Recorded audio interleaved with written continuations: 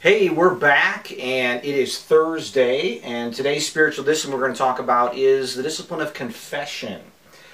Confession, remember this, that God desires to forgive. Okay, way back in Genesis chapter 3, at the very first sin of mankind, already God had in mind a plan for forgiveness. All right, and so when we deal with forgiveness, that the spiritual discipline of confession comes in with this as well, as we confess sin that we have done. And remember this, that confession is first and foremost something that we do to God. Okay, we confess to God above all else. We confess our sins to Him. Cheri, you're going to read from Psalm 51 for us. I am. Psalm 51 verses 3 and 4 say, "For I know my transgressions, and my sin is ever before me. Against you, you only have I sinned, and done what is evil in your sight, so that you may be justified in your words, and blameless in your judgment." Okay, so against you and you only have I sinned. Yep. Right. And also recognize that when we confess that we've sinned to God, we need to make sure that we're confessing that we sinned. Yeah. I mean, we don't say, yeah, I did that and it was wrong, but I can't really help it because, I had a bad past, or my upbringing, or I was never taught the right way to do it, or I was having a bad day, or I was hungry. Yeah, we can't. That's not true confession if we're offering just giving excuses. We have to recognize that it's really from the evil within us, from us being people who are sinful people who do the wrong thing. We need to recognize that and confess that. And it's also not, I'm sorry I got caught. Right, right. It's, I'm sorry I did it. It's That's true, right. True repentance, true confession. Yeah. One thing that we do at Fairland, I know many other churches do the same thing, is we take communion each Sunday. Mm-hmm. And part of that communion time, when we take the bread and the juice, remembering the body and the blood of Jesus, we're instructed to examine ourselves. Mm-hmm. And part of that examination is looking and saying, where have I sinned? What have I done wrong that I need to seek forgiveness for? What sin do I need to confess to the Lord? Again, Cheri, we're in Psalm 139. All right, Psalm 139, verse 23 and 24 says, "Search me, O God, and know my heart. Try me and know my thoughts, and see if there be any grievous way in me, and lead me in the way everlasting." Yeah.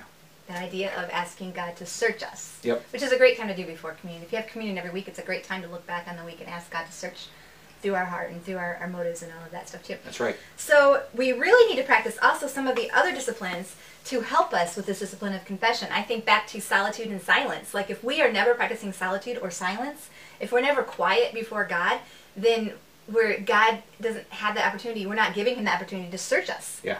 We need to be still before Him, and they go together. All that noise distracts us. Yeah, we get and sometimes we do that on purpose. Yeah, that's right. Like we want to cloud out all of that, and so we fill our lives with noise. We fill our lives with activity, so we don't have to deal with really what the issues are, what's going on inside of our lives. That's we right. need to confess. Yeah, and sometimes when we do confess, when we practice the discipline of confession, it can help us to avoid sin in the future, because we don't want to have to go through confessing that sin again, or confessing any sin again. If we have to go through the discipline of confessing it, hey, I don't want to do that. I'm not going to sin. I'm not going to go through with that. And especially if we're confessing to somebody else, which we're going to talk about in a minute, we don't want to have to do that again. That's right. Like if you go in front of somebody and confess a sin to them, then they now know about it, and you don't want to have to come back the next week and confess the exact same sin, so it kind of helps hold us accountable. So let's talk about confessing sins to each other. James 5:16 says, "Therefore confess your sins to one another and pray for one another, that you may be healed. The prayer of a righteous person has great power as it is working." Yeah. All right, so when you're confessing sins to another person, first choose very carefully who that person is that you're going to trust with that information. Yeah. Choose someone who is spiritually mature, somebody who has wisdom, somebody who's compassionate, who can keep a secret. Mm-hmm. If it's somebody that's talked to you about somebody else, probably not a good person Not to a good confess. choice. Yeah, someone that will keep that a secret, and that will really care and will also pray for you and hold you accountable. Someone who's got common sense. Yeah. Just choose that person wisely. And remember, you don't have to confess every little detail. In fact, you probably shouldn't confess every little detail of the sin. But on the flip side, you don't want to be too general and say, hey, I just want you to know I did something wrong. Okay, Yeah. we need to explain what it is that we did. Not necessarily every detail, but we need to be able to explain what it is that I did. What the sin was. But not too specific. That's right. That's right. That's part of the, why do we confess our sins to one another? Like James tells us in James 5:16. The idea is for prayer support. It'd be praying for me. That's an area of weakness of mine or temptation that I deal with.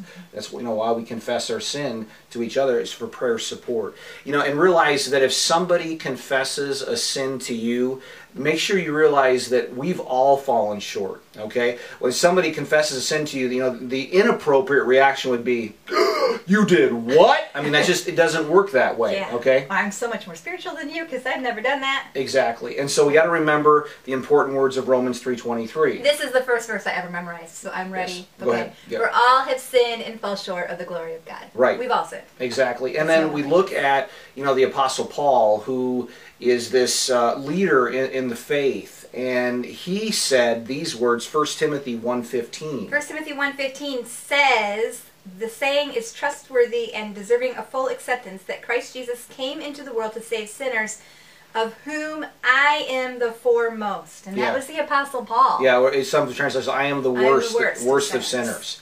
So when somebody confesses something to you, realize that, hey, it's not that you're better than them, because we have all messed up. We have all sinned. Right. And if someone is confessing to you, wait silently while they confess. Yeah. Don't feel the need to say something, to have an answer, to come in and, say something that might actually hurt more than That's anything. right. Or hinder them from saying more. Yeah. Exactly. Pray for that person as they are confessing to you. This is probably a really hard thing for them to do, a deep thing for them to do, to trust you with that. So be in prayer for them while they're doing that. And don't feel like you have to fill the silence with words, like we said.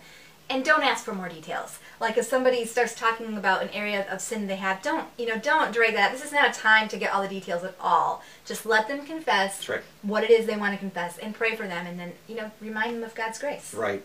And also with that, reminding them of God's grace, when they do confess to you and you get a chance to sit there and pray together, asking the Lord for forgiveness for what it is that person has done, confirm with them that, hey, you are forgiven because there's forgiveness in Christ Jesus. The Lord has forgiven you if you have asked Him for forgiveness. Yeah. Yeah. And you can be a really good reminder to that person, too, if they keep coming back, and saying, I don't feel forgiven, or I still feel guilty for it. Just a reminder that, God's grace is enough. That's right. You confessed it. That's right. You can be a real good for that person. Yeah, and also the 1 John 1:9. Yeah. To Christians, if we confess our sins, He is faithful and just. And will forgive us our sins and purify us from all unrighteousness. Exactly. Yeah, it's a promise for believers, a promise for Christians, that when we confess, He takes care of it and He removes it. As far as the east is from the west. That's right. Yeah, that's right. Confession can definitely be healing. That's right. It helps us deal with those ugly areas in our lives. Yeah. Those things that sometimes we hold on to for too long. We don't want to deal with them, but we need to. Right. Unconfessed sin is a burden. Right.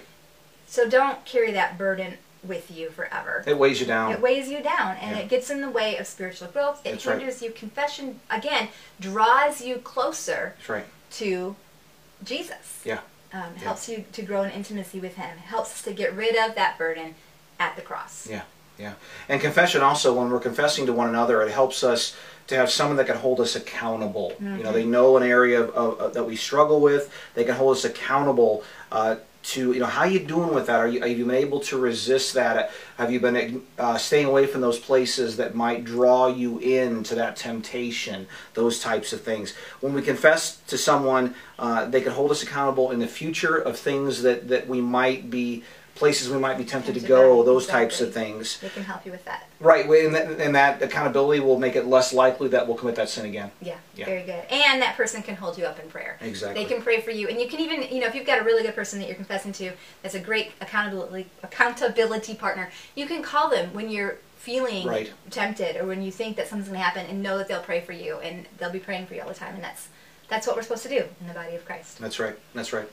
Okay, well, that's it for confession today. As far as spiritual discipline, tomorrow, our last spiritual discipline, it'll be on worship. All right, we'll see you tomorrow. Bye.